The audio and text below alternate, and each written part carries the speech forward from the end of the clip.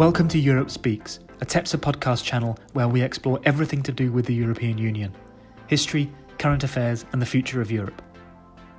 This week, here's another DICE webinar, where we've gathered the world's leading experts on differentiated European integration. In this episode, we have Nicoletta Pirozzi, the head of the European Union Programme and Institutional Relations Manager at the International Affairs Institute in Rome, Italy. She is also a board member of TEPSA and coordinator of the EU IDEA project. In this DICE webinar, she explains how differentiated integration can and should factor into the future of Europe.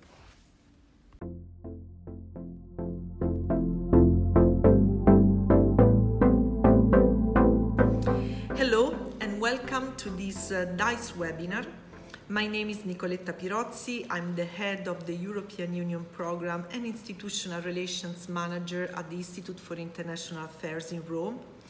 Today I'm going to talk about differentiation and its impact on the future of the European Union. There is one main point I would like you to take with you after this webinar, and it is that differentiated integration can really be a way forward for the European Union, but its effectiveness, its compatibility with the overall governance of the European Union and its democratic legitimacy need to be preserved. The European Union has experienced three of the biggest challenges in its history since 2008-2010 with the economic and financial crisis. Then in 2015-2016 we experienced an unprecedented influx of migrants from the central and eastern Mediterranean routes, and more recently the COVID-19 pandemic, which has caused 500,000 and counting deaths in the European Union, and also a contraction of the GDP of 6.4% in 2020. This pandemic has exacerbated the fragmentation tendency which was already visible within the European Union. And in fact, if we look at the first reactions by member states in the aftermath of the outbreak of the crisis, we realized that some nationalistic choices have been made. Some member states have decided to close borders unilaterally. Some other member states have decided to block the export of medical equipment to other member states. This picture gives us an uncertain outlook for the future of the European Union and raises some fundamental questions for the integration process. First of all, to what extent it is possible to accommodate the growing differentiation and fragmentation within the European Union, and at the same time to preserve the resilience of the integration process. What are the prospects for integration in light of recent crises, and what are the reforms that are needed to ensure an effective response to future crises?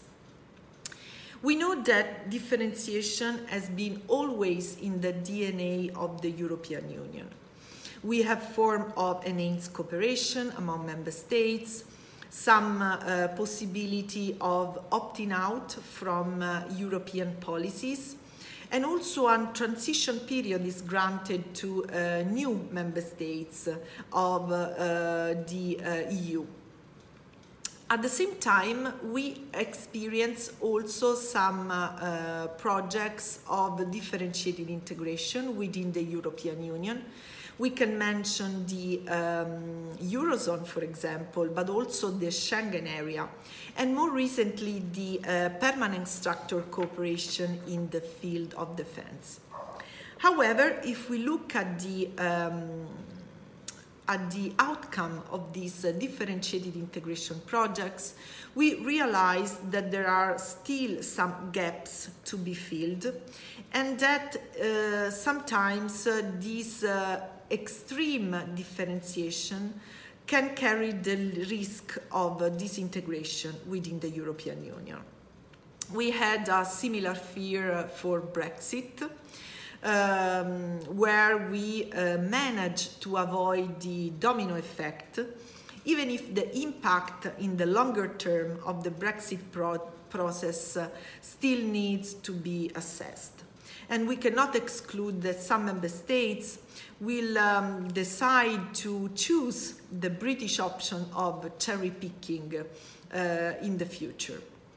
Moreover, it must be said that Brexit is just the tip of the iceberg, and there are other centrifugal forces at stake in many areas of integration, leading also to extreme fragmentation among member states. Therefore, it is necessary to reflect on the pros and cons of differentiated integration and differentiation in the face of mounting political tensions, lack of democratic control, and also potential disintegration. In order to ensure that differentiated integration is effective, compatible with the governance of the EU, but also legitimate from a democratic point of view, a number of reforms should be introduced. First of all, we have to ensure that the general objective of maintaining the unity of the Union at 27 is preserved. Moreover, the single differentiated integration projects need to have clear defined objectives for the participating member states. This is something that needs to be addressed also in the current differentiated integration projects such as the Eurozone and the Permanent Structured Cooperation. For example, in the Eurozone, common fiscal policy and risk sharing on debt are still controversial objectives, while in the Permanent Structured Cooperation, the final objective of this cooperation among member states still needs to be defined. The second aspect is the one concerning the risk of free riding. It is very important to clarify for each differentiated integration project which are the commitments undertaken by member states and to introduce a sanctioning mechanism to ensure that these commitments are respected. This is very important because it has to be clear that participation to differentiated integration projects comes with responsibility. In this scenario of increased complexity and differentiation, it is also important to ensure that each differentiated integration project has a clear institutional anchor to the general governance of the European Union. Therefore, for example, in the field of defense, the role of the High Representative should be enhanced, while in the field of the Eurozone, we should seriously consider the creation of the post of Ministry of the Treasury for the future. Overall, it is important to implement some crucial reform in the general governance of the European Union.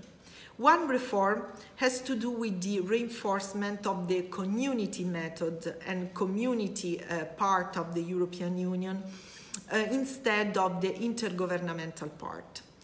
The crises that we have faced recently have reinforced the role of intergovernmental bodies such as the European Council and the Council on the European Union, while other institutions, including the Commission and the Parliament, have remained secondary or have played the role of institutions of last resort, as in the case of the Recovery Fund, for example, and also the vaccine strategy.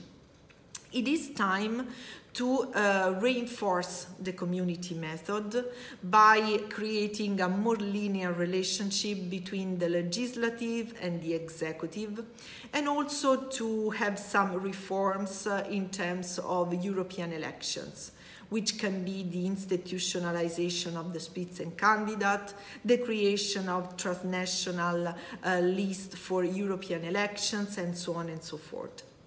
At the same time, we have to reduce the field of application of unanimity and consensus and try to expand the role of qualified majority voting in different politics, including also the common security and defense policy. Finally, democratic legitimacy is the biggest challenge for a complex system of integration, and also brings with it greater complexity that makes citizens' participation in the democratic process and accountability very difficult. It is important to create a common space for a European demos, and also to ensure that European citizens are consulted on the main choices for the future of the European Union. That's why the Conference on the Future of Europe is a very important mechanism that needs to be put in place in order to listen to citizens' needs and preferences for the future of Europe.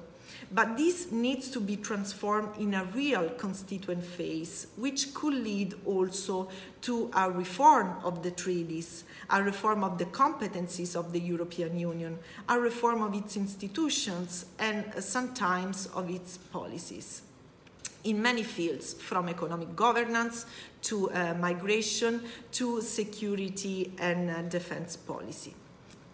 So, to sum up, the impact of recent crises has put the resilience of the European project at risk, accelerating the centrifugal forces already present at political and social level. In such a heterogeneous context, it is important to ensure a certain degree of differentiated integration. However, this needs to be effective, sustainable, and also democratically legitimate. Therefore, it would be very important to implement the reforms mentioned and lay out the foundation for a relaunch of the European project in line with the expectation of citizens and its global ambitions.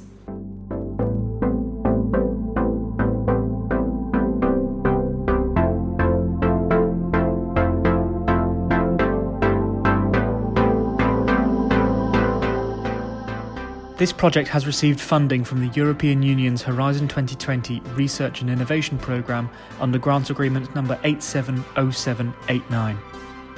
The European Commission's support for the production of this podcast does not constitute an endorsement of the contents, which reflects the views only of the authors, and the Commission cannot be held responsible for any use which may have been made of the information contained therein.